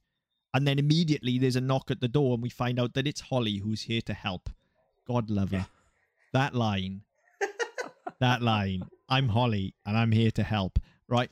If that was it's almost delivered, as bad as I'm Luke Skywalker, I'm here to rescue you. no, if that was delivered by somebody, for instance, and I mean this as a compliment, for instance, by somebody with Helen's disposition, I would absolutely adore this character. You know, if she was really bright and sunny and just like there's all of this horrible dystopian shit going on, and all of a sudden this lovely, sweet, bright, sunny girl shows up and goes, "Hi, I'm Holly and I'm here to help." Like, they have so miscast her. Look at my stuffed unicorn. Yeah, they have so miscast her, haven't they? Because that's what this character should be, based on that line alone. Like, just instant comedy value, right? No. She's a miserable fucking goth because we have to live up to stereotypes. We have to. Because if the mid-2000s taught us nothing, is that most hackers are geek girls. Yeah, that's what they are. And they all wear way too much mascara and wear ripped fishnets and have tattoos. That's what the mid-2000s taught us. So let's go with that. Because let's not forget, these are Christians who have probably never actually encountered somebody like this in real life either. So this is what they... this is what they think. This is what they think a person like that should look like. And you know she's a serious hacker because she's lit in green. Yeah. It doesn't help that she's a fucking atrocious actress. Like, I actually feel sorry for her. I really do. I feel sorry for her because she's such a fish out of water. She's clearly somebody that they've just roped in because they needed somebody and she happened to be there. And I feel really bad for her. Like, she is. I'm not sure who she was, but if you look at the credits, I said they're all either they're all married family members and friends. And it's either through marriage or they're brothers and sisters. But yeah, she's like, come on, we need an extra one. Come on, fucking get on with it. Just come on. She is the only. Just turn up for a day. She is the only person and only character in this entire film, despite being horrendously miscast, that I've actually got time for. And it's because she's so hilariously miscast and so out of her depth that I'm just like, oh, bless her. Like, she's giving it a go. She is trying, isn't she? You know, I mean, she's very fucking trying, I'm sure. They all are, but she is, she is. But I just cannot understand how anyone in their right mind sees that line and doesn't instantly go over the top with it. And it baffles me. Holly, who's here to help. Like, it writes itself, that character. It really does. Especially because it follows with the whole, "Are you a traitor?" Yes, exactly. And because they're so Christian and should be so nice and everything. Yeah. Like, she should be this person that's still living in this idyllic little middle England Christian town somewhere. Do you know what I mean? Where everybody is going to bake sales every Sunday and everybody knows everybody. And that's who that character needs to be. Just so happens that she used to like porn a lot. So she was on the internet a lot and she knows how to work Google, because that apparently is all hacking needs. There you go. I've instantly created a far more interesting character for everybody. Also, is that not what? Is more to it than that? I didn't realise. Also, I've got to say, there's the scene a lot later on. Sorry to jump around, but let's face it, we're going to be doing this. We've been doing it all the way through. Between Holly and the sister, just after Holly gets the necklace, and I'm not going to lie, one of my notes is, so the sister and Holly, if they weren't Christians, they'd be banging. Oh, God, yeah. Completely. That's what I'm saying. Like, this is all there for the taking, right? And part of that might just be the film that we want to see in our personal preference, but it makes it much more interesting. It makes these characters more interesting as well. The just because test card makes us more interesting. Just because they're Christians, they don't. They don't have to be fucking boring, do they? Like, give them depth, for fuck's sake. This is the thing, and I mean, you get this, and you get this across media as well. It's not just in films like this, but you can be a Christian and still have relatively traditional beliefs. You don't have to be a dick about it, and it doesn't have to be over the top. You can still have depth of personality. Yes, but absolutely. For whatever reason, it's just as soon as you launch into any religion, as soon as you start portraying it in media, you have to become these very obvious stereotypes that nobody's actually looked at and gone, oh yeah, well, that's clearly what all Christians are like. It's clear all Muslims are like, because that's what we've seen on TV. So we'll just carry on perpetuating that. And it's fucking horrible. And actually, when you look at it, I think there's a lot more they could have done with this, and it probably would have saved the film if they'd actually allowed the characters to develop a little bit. Yeah, well, I mean, Holly's a prime example here as well. You know, if you want to take her another direction, I've just given you one direction you can take her. If you want to take her the other direction, which is the way they've actually gone with this character, she's not a Christian when this starts. She's just essentially a hacker, right? She is proper underground resistance material. She just wants to fuck the government up. Yeah, she and just they sees the her world into as the shit and fold wants to fix it. So let's explore that. Why is she that way? Has she lost somebody through all of this? Why does she hate the government? Does she come from a background where she was like, there's all of this stuff you can pile on, and then if you really want to try and convert people with this film, then Christianity saves her, and we go through that journey with her instead of the horrendous thing we get later on with the child that's lost his parents, and we'll talk about that when we get there. But for now, we get Holly, who's here to help, and she decides to start hacking for them. And this is me reading into this, and I think I've given them entirely too much credit. So I'll read you my notes as they go, because stream of conscious. Why the fuck is she hacking from the meter cupboard? Oh, hang on, maybe they don't have electricity because they're being oppressed. Maybe she's jacking into the neighbor's electricity. No, we're not going to explain this at all. That's how my notes go. But she is clearly hacking from the meter cupboard. Yeah. Oh, yeah, completely. Why? Yeah, I was thrown by this as well. My notes are montage. What the fuck is happening? I'm having more alcohol. Yep. And by the way, when I say hacking, I mean using Google. Yeah. Which is not the same. And I was struck actually, especially when you get big budget films, they'll pay licenses and they'll have permission to use logos and shit. When you're doing low budget shit and you haven't got license for fuck all, you cover every bastard thing. Yep. Not these fuckers. Nope. Google, Under Armour, Nike, Microsoft. Well, this is what I'm saying. But what it does as well as opening them up to potential lawsuits, what it does as well is paint the wrong picture of the world. Because if they're wearing Nike and Under Armour, and these clothes are clean as well, they haven't even scuffed them up. Yeah. Like, they're not poor, oppressed people, are they? No, Under Armour is not cheap. Nike is not cheap. So they've got money. They can buy these things. Yeah. Right? So it doesn't add up. At least get a bit of tape and cover the logo. Like, it's not fucking hard, is it? Well, that's what the cop did in the first one, didn't he? Yeah. He had his duct tape across the front. The chest. Yeah. My mind has started to wander now, Helen, so it's not just you that went for Prosecco. My notes really do start to go off the reservation here. This is approaching the point where I started to check out and text you guys, but I've started to ruminate a bit more on, well, what's the story here? Why is Christianity outlawed? They haven't explained it at all. Like, they've just said that it is. Well, this is my thing, is that surely, if you're having this one oppressive government, police state, surely all religion is outlawed. Well, yeah, it's like the government are the reverse Nazis or something, and they've just decided that Christianity is bad. And if that's the case, then fine. But lean into that. Like, was the virus laser targeted at Christians? Did Christians start in a lab? I don't know. Whatever it is, like, you just need to tell us why it's Christians. And surely, because a dude called Christian ate a bat in China, and that kind of started it all. There you go. And we've touched on this already, and we've already bashed Christians a fair bit as well, so I'm not going to go too heavy on this, but surely in this setup, surely the Christians are the government, aren't they? And the Christians are the ones doing the oppressing, not being oppressed. Like, that's who Christians are. I'm sorry, but history has taught us that, if nothing else. Yeah. So surely they're not the ones being persecuted here. That's not how this works at all. There is no fucking world in which that would be the case. It just wouldn't. I don't understand. I really don't. But nevertheless, they do some hacking. They round up some more Christians. Bunch of shit goes on. Nothing really important. There's a lot of talking. Drink for Braveheart quote. That's the next note. That's the next note. He has to give them a big, empowering speech. And this is the point where, as first-time filmmakers, if nothing else, you get to do a great big monologue and prove to everybody that you really know how to handle dialogue. You can really write. You can write an inspiring speech for your lead character. Or you could just rip a page out of Braveheart and read that, maybe. Let's be fair. As far as as far as inspirational cult leaders go, he's not fucking David Koresh, is he? He's not inspiring people to burn themselves to death in a fucking building, is he? Joseph Seed. He's Joseph Seed without any of the charisma, And to be perfectly honest, they should have tinted his glasses yellow, because at least that would have made him more interesting. Yeah. I mean, but he couldn't afford that because, don't forget, they're poor oppressed people. They can't afford tinted lenses.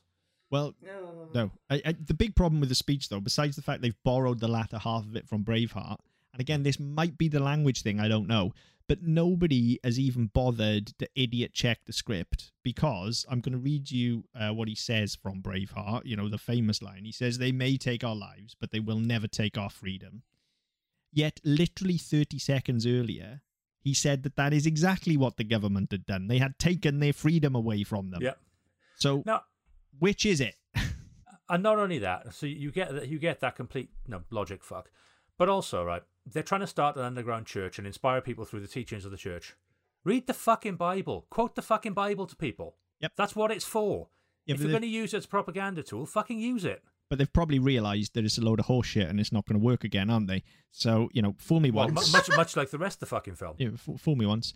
I mean, it's fine, though, because I have actually worked out the problem here. This is the point, and I've double underlined this because I fixed this film at this point. But did you turn it off? No, I fixed it. Well, I didn't actually fix it. I just realised what it needed to do to turn all of this around. And it is very simple. And we have seen it, recently on this show as well. Like, it's quite an easy way to fix this film. More raptors is what this needs. That fixes every film. Yes. Right? Like, if all of a sudden one of them turned into a raptor, fine. Yeah. No problem whatsoever.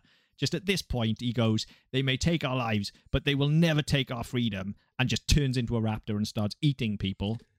Fine. Either that, or he just fucking raises his arms up and they all fucking start streaming out from behind him and running off and go off to various better. Just even start better. indiscriminately killing people who aren't Christians. Yeah, because that's what this film wants to do anyway. Let's be fair. Even better.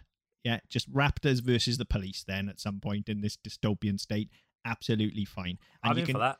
Yeah, and you can even get the raptors like chewing through all the paint cans, and then the police can shoot them, and the raptors can blow up like in Jaws. Oh, and when he's standing on top of the combine harvesters in all of those aerial shots, he can actually start using the combine harvesters to mow down the crowds of the non-Christians as the raptors charge alongside him. Yep, see, it fixes it, doesn't it?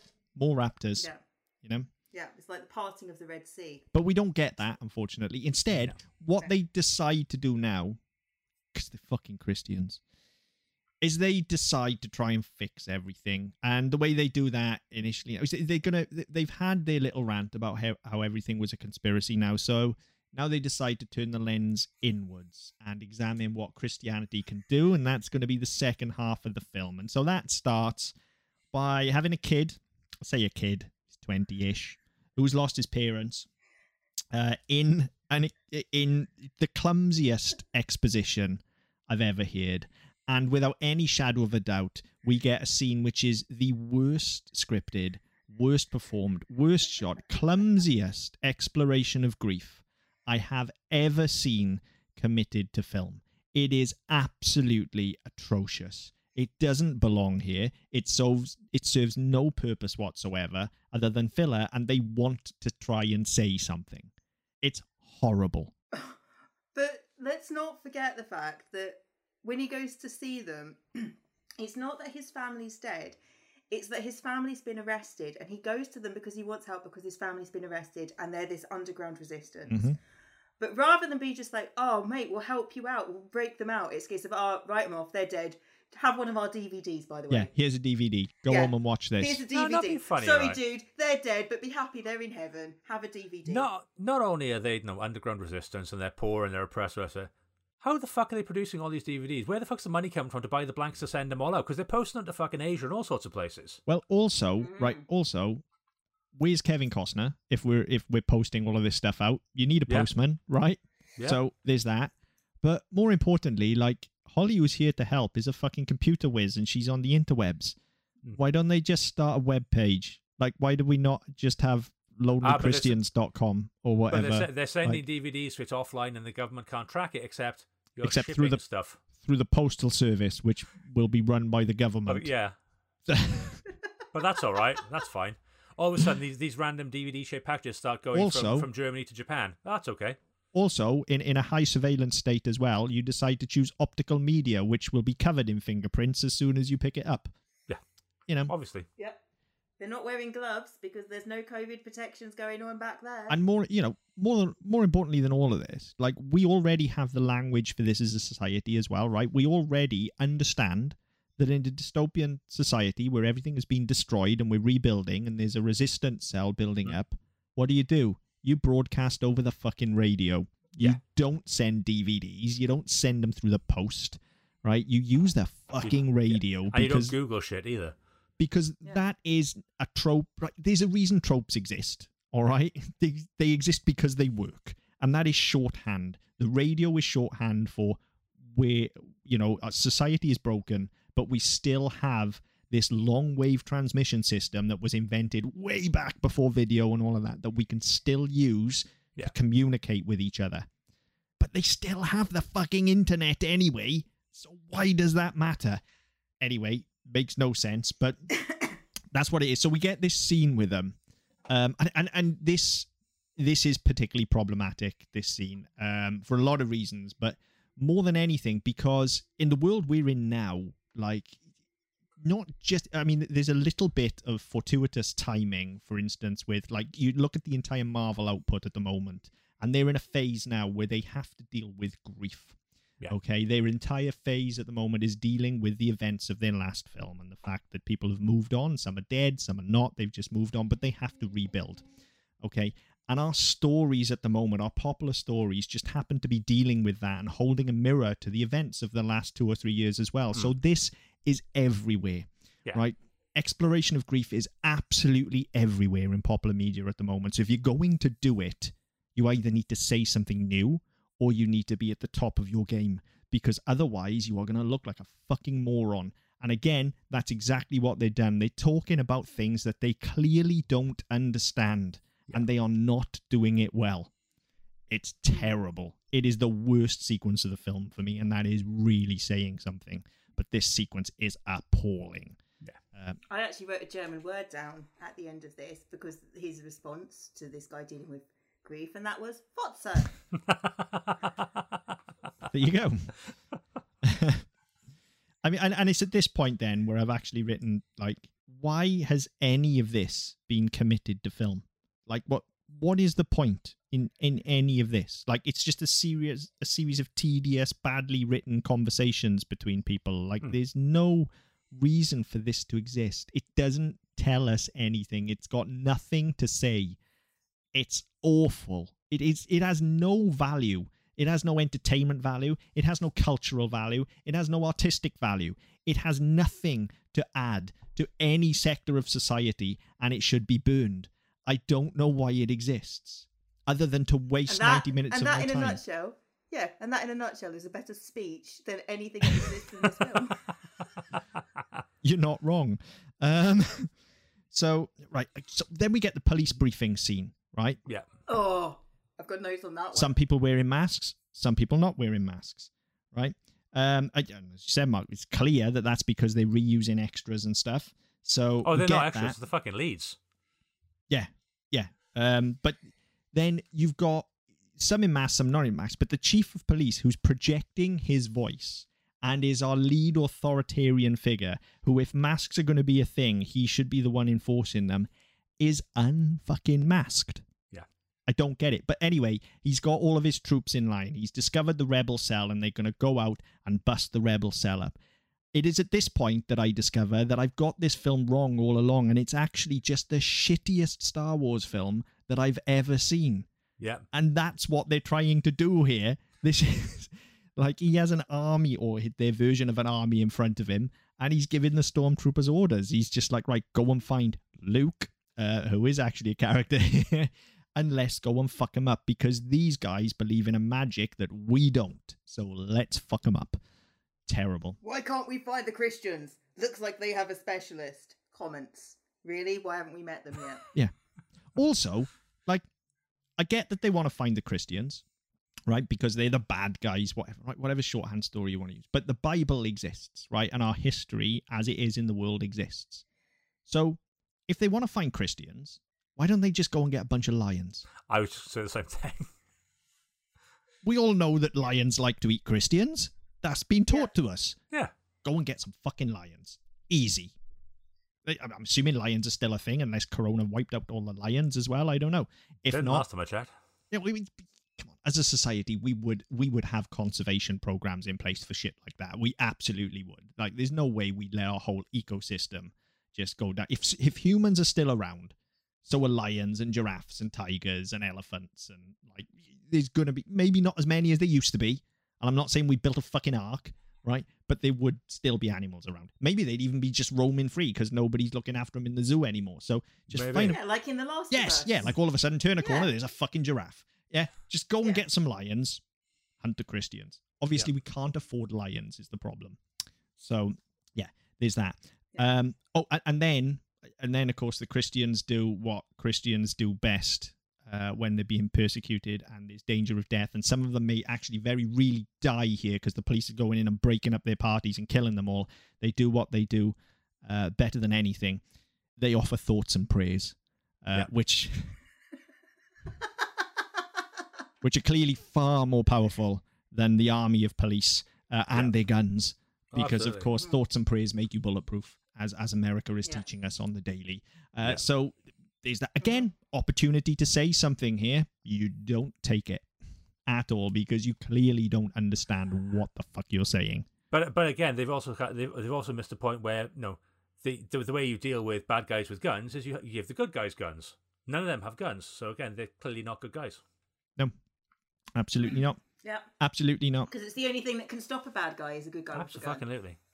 Yeah, absolutely. It doesn't add to the death toll.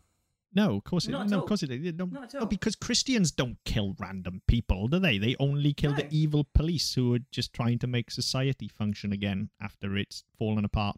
Bastards. But yeah, how dare they? How dare they try and get society back on its feet and uphold the law? How dare they? Now, I've written here that this might be the worst film I've ever seen. By the end, I have decided it is the worst film I've ever seen, if we can even call it a film. But then, speaking about the police and how they've all of a sudden found these terrorist cells, we have what is probably my favourite line, other than "I'm Holly and here to help," in the entire film, because now they find out that actually this is a real problem because there are random Christians meeting at random times in random places. So they're not having acts of worship or anything like that. Yeah. It's just like Christians are suddenly showing up. Yeah. Like flash mob. Yeah, like a flash mob, but for prayer. Yeah, it kind of defeats the purpose of being an organised religion, doesn't it? Yeah, if you're not It's an all organized random. religion, if you don't have an organized place that you gather and worship. Yeah. What you are in that instance is a cult. Again, Joseph Seeds. Yeah. So Well, yeah, Jesus, we have let's be honest. random Christians Wow. meeting at random times in random places. So it's at this point as well, because I've really checked out now that I actually noticed the police badge is drawn on the guy's t-shirt. It's just been printed on. Yeah, this is the point that I had to have my alcohol nap. Yeah.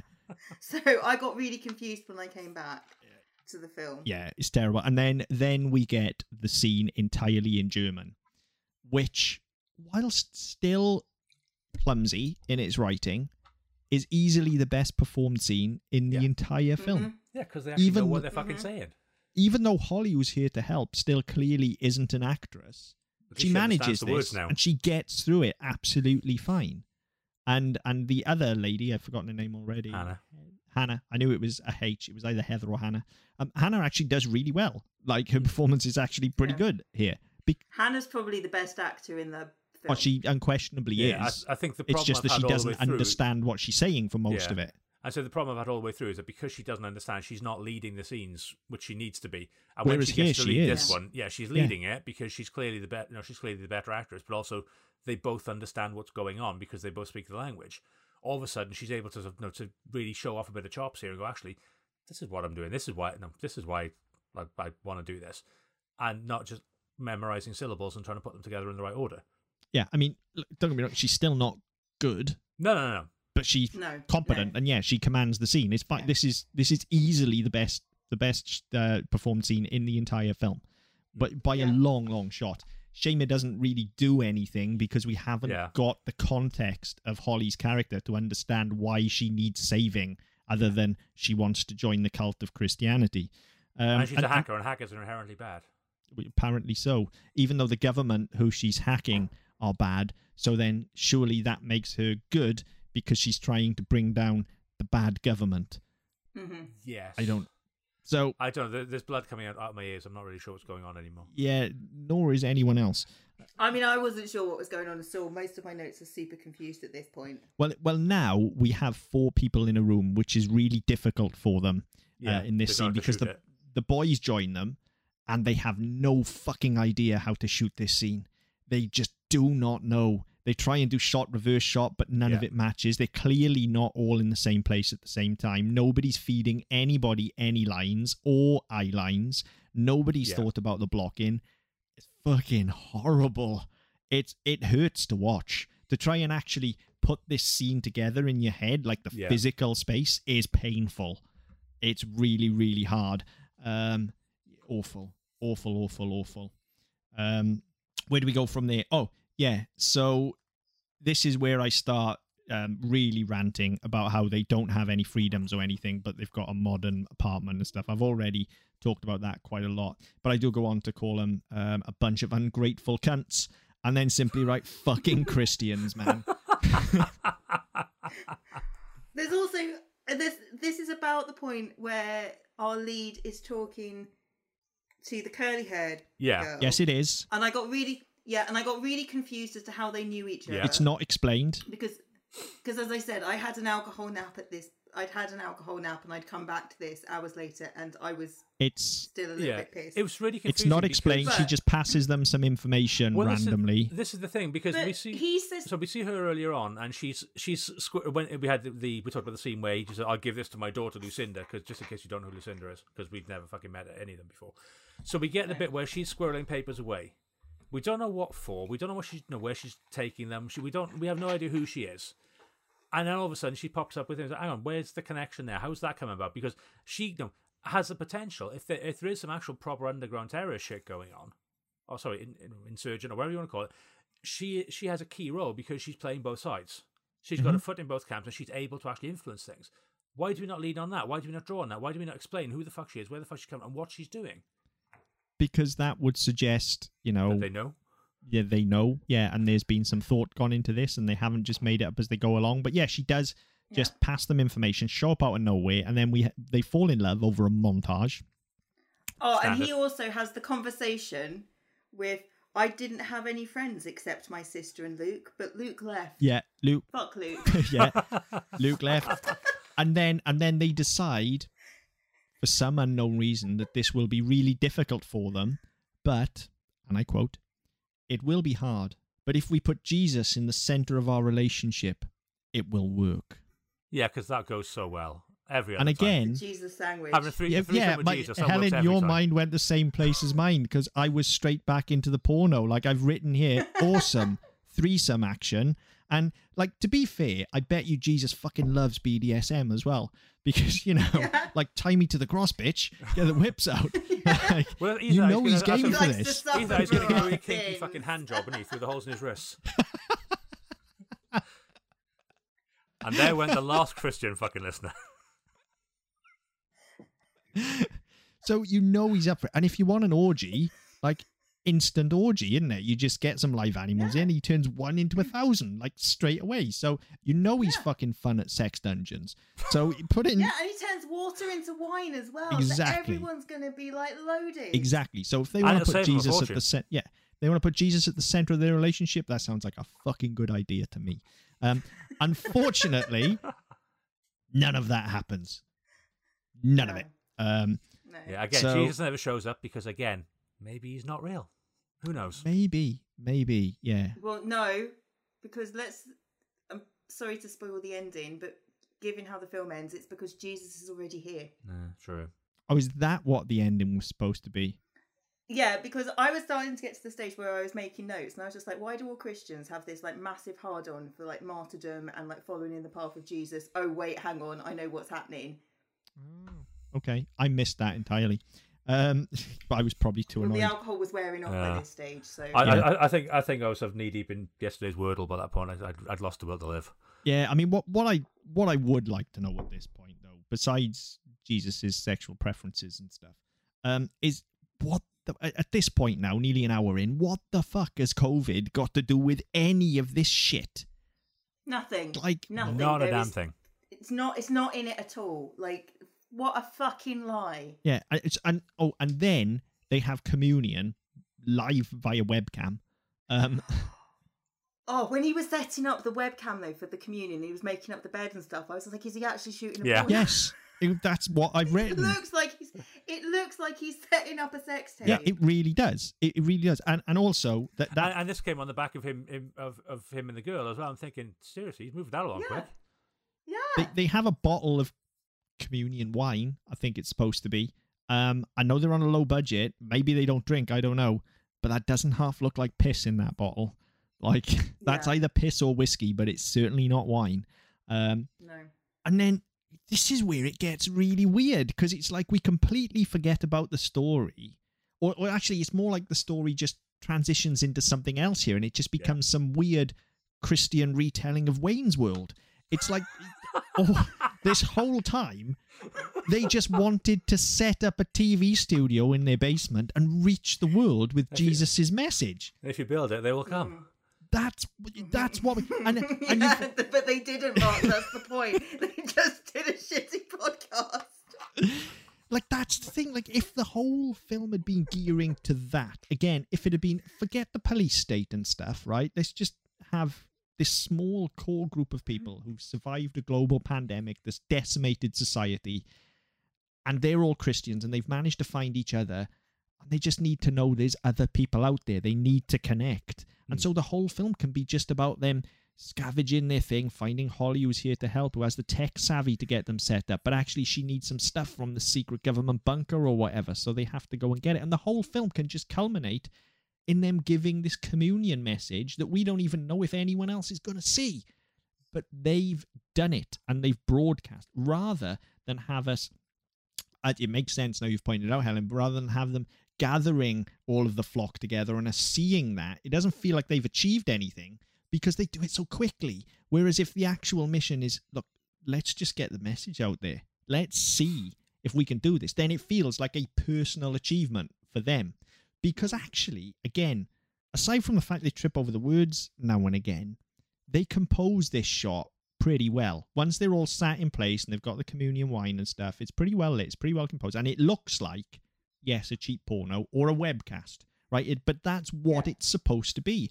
And for about 5 minutes, it feels really genuine. Like, that performance feels genuine. He feels like he believes what he's saying, because he probably does, because he's preaching to people. And if that had been the culmination of the film, again, I still don't think it's good, but I might have walked away from this going, yeah, okay, that was a story. He achieved something. Like, we got somewhere. But it unfortunately carries on for ages after that. But yeah, we just get... Yeah, because we're still in a flashback. Yeah, so we get this fucking communion, and we are literally watching a church sermon for 5 minutes, and I've written in massive block capitals here, why the fuck is this on my screen? What is this for? Like, why? Why have you done this? Because if people want this, if people want sermons on their screen, there are entire television networks they can go to. They don't need to rent this shit and see it done badly. There's no reason for this at all. It doesn't add anything to the story even. It's fucking awful. And it's even worse when you consider, as I say, this is billed as a fucking action film. Yeah, and I didn't even realise that. They're giving us a church sermon, for fuck's sake. Awful. Literally nothing is happening at this point now. The film is completely stalled. There is zero threat. Not that there ever really was any anyway, but the police interjected at least a bit earlier. There is now zero fucking threat. There's zero forward momentum. There's no character development. It's just a bunch of preaching.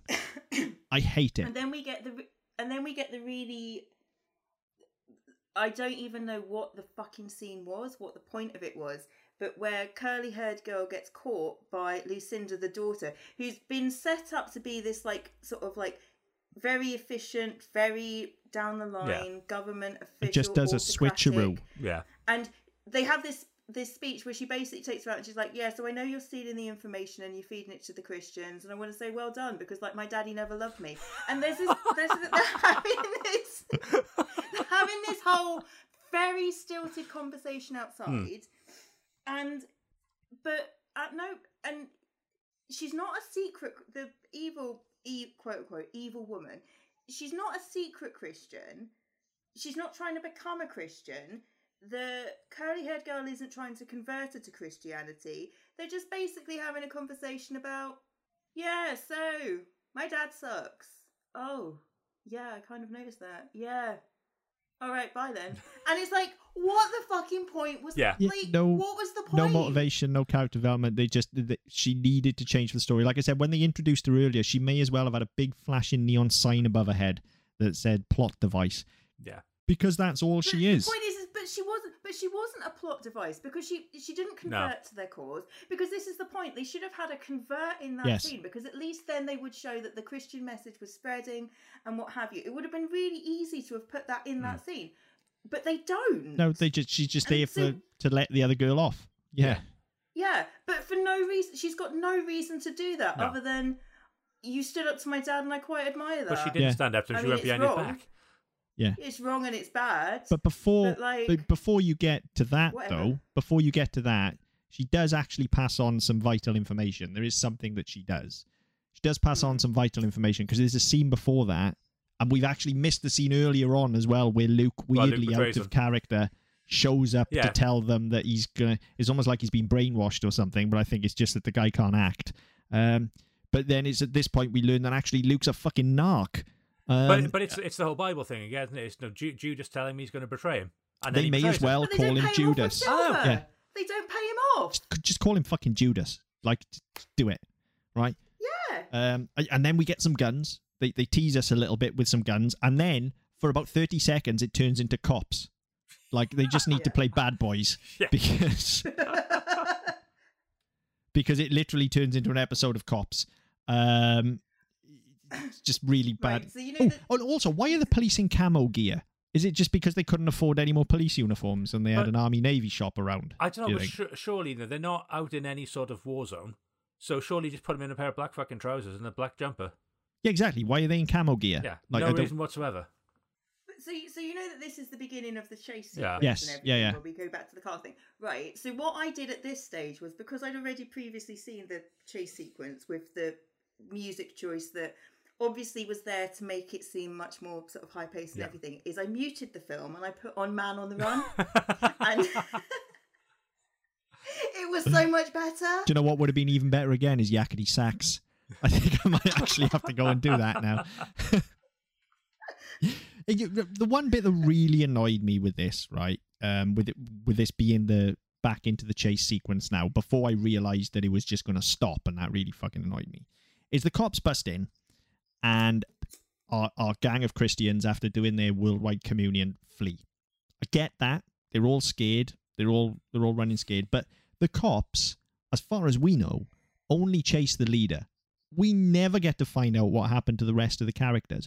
Where the fuck are they? Especially, mind you, the motherfucking Marine, who is capable of taking these guys out. He just fucks off.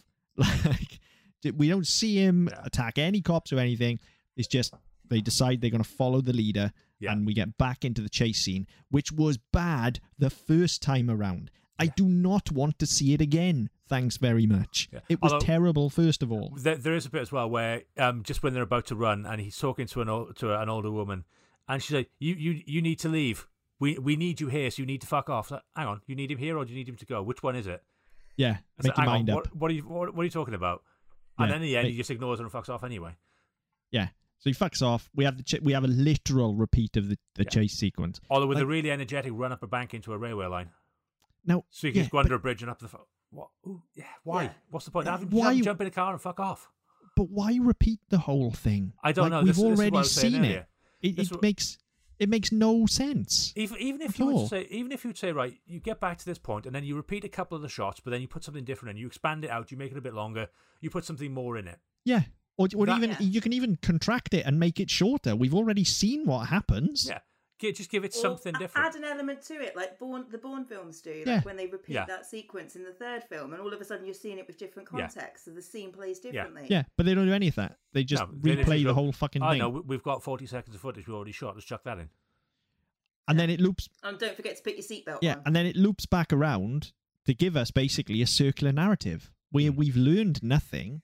Yeah. We don't know anything about any of these characters. Nobody's grown or evolved. No. Like, we've literally just come full circle, so we could literally start the film again and it would just play on repeat, and there is absolutely no point. Or my favourite whatsoever. option is start it at the second time of the car chase. Just watch to the end. You save yourself like 80 minutes. Yeah. Yeah. Yeah. Or, you know, better still, don't watch it at all and go and hammer yourself to a fucking cross, because it's more fun. And if, you know, if you want And a you save Christian $3.50. message, do that. Yeah. You know, or how much is a Bible? Does Bible cost about £3.50 probably? And are they free? No, you can get it for free in a hotel. Yeah, just Right. Here's what you do. Go and get yourself a Bible and a waste bin and a box of matches. That'll cost you less than £3.50 and you'll have way more fun. just do it outdoors. House fires are not cool. Yeah, do it. Don't do it outdoors at the moment because we're in a drought. You can't put Yes, fires yeah, out. you're not yet. You can't start fires at the moment. That's right. No. Motherfucker. Yeah. Yeah, and then, you know, you can think of it as Fucking immersive oppressive government. theatre. Yeah, it's immersive theatre. Yeah. You've got an impressive government all around you. You're burning a Bible so you can really understand what these characters wanted to get across to you. You can put yourself in the filmmaker's shoes. It's kind of a performance art piece. Do that, cost you about 50 pence, and it's more fun than this. Actually, Yeah. to be fair, go outside, give someone 50 pence and ask them to kick you in the nuts. It's still more fun than this. And they get 50p. Everyone's winner. They can go and buy like an ice cream or something. Yeah. Everyone's a winner. Yeah. Yeah, I don't that know what sounds about fucking right, world actually. I'm living in where you can get an ice cream for Ice cream 50p. for 50p, yeah. I just went back in $51. time 20 years. Again, this this fucking film makes my brain dribble out of my ears. It's horrible. I fucking hate this thing, and I hate that I had to watch it. This is the only time for this podcast I've regretted watching a film.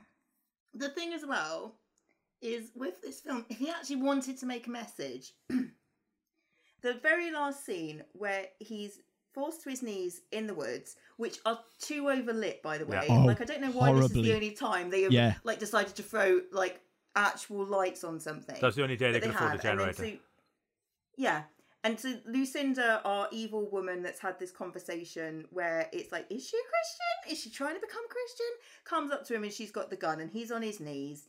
And then it cuts to black and you hear the gunshots. And the problem is, if they wanted to make a point with the film, she would have let him go. Mm-hmm. Because she would have been converted to Christianity and she would have let him go. But he wants to be fucking Jesus. So he has to die. Which completely renders the entire film pointless. But even if you wanted to do that, right, at that point, you just need some dialogue from him to cement that. You just need, like, I absolve. It's fine, I forgive you. I absolve you of your sins. Something like that. What, anything, or a fucking Bible passage even, you need that. What would have been better if at that point, if we want him to be Jesus, is if all of a sudden we went into bullet time and he just fell backwards, splayed his arms around and the bullets sailed over his head. And no, the bullets hit him there and the bullets hit him there. Yeah, exactly. Or, you know, bust out a fucking lightsaber, anything like that. Just, you know, fucking get a rod out and cast some spells. Anything that any other Jesus figure does, just do something, please, because it's horrible. Like, look, you know I fucking hate an ambiguous ending. I absolutely despise them. All right, they have their time and place, and when they're executed well, I will go along with them. But 9 times out of 10, they aren't. And this is a very, very bad example of that. This is just like, how do we end this? I don't know. Fucking kill him. Just cut the black and kill him. It'll be fine. Story's over.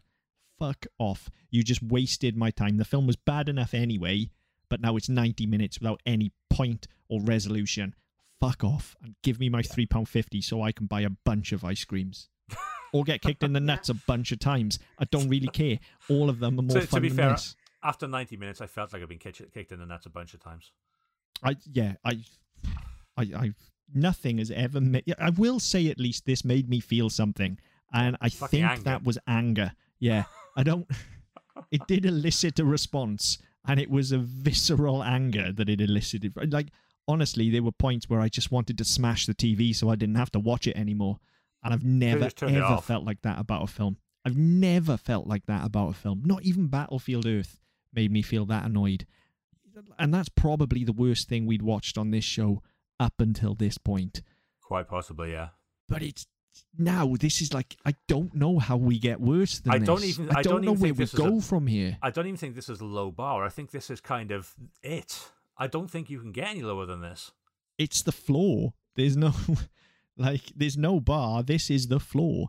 It's fucking dreadful. And incidentally, in my research, this does have an aggregated score on IMDb of 1.1. So how the fuck did it get that? Who did it pay that for?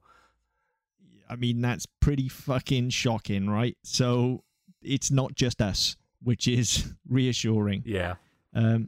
Yeah, what a fucking car crash of a fucking... Well, I'm not calling it a film. It's just a thing that happened to me. One thing we did skip over, actually, and I did remember... I remember thinking at the time when you just mentioned it, is that, again, this whole thing where they try to paint the oppressive government as Nazis, they actually gave them a department of propaganda, or a minister of propaganda. Yes, I did notice that, actually. Yeah, the minister of propaganda. Yeah, you're not even attempting any sort of balance here. You're not even attempting to say, right, okay, there might be something to this. Actually, no, yeah, we might. No, things are changing. It's no, we're just gonna fucking call them all fascists. It's fine, because clearly anybody who hates Christians is a fascist. Clearly, yeah, clearly. So we're all fascists, apparently. Yeah, whatever. I just really fucking hate organized religion. I'm an equal opportunities fascist when it comes to religion. I don't just hate Christians. I hate them fucking all. So Christians are the worst, but don't really agree with any of them, to be honest. Apart from Jedi. Maybe I'd be a Jedi if I had to declare a religion. I don't know. Maybe. I don't know, Rastafarian might work. Yeah, Rastafarian might work as well, I suppose.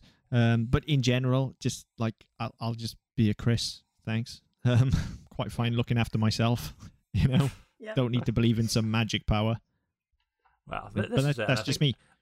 Yeah, and I think that's kind of where it all kind of gets skewed anyway. So I don't probably need to ask this anyway, but is it better than Mario? Chris? This is the worst anything I've ever seen in my life. And even if I drank the Kool-Aid, which as we've just said, I don't, it would still be fucking awful. Like, even if I was a hardcore right-wing fundamentalist Christian and this was right up my street, it would still be badly made, tedious, offensive, entirely devoid of any point or meaning or charm. Just get fucked. All of them. Just get fucked. Yeah. Like, it's...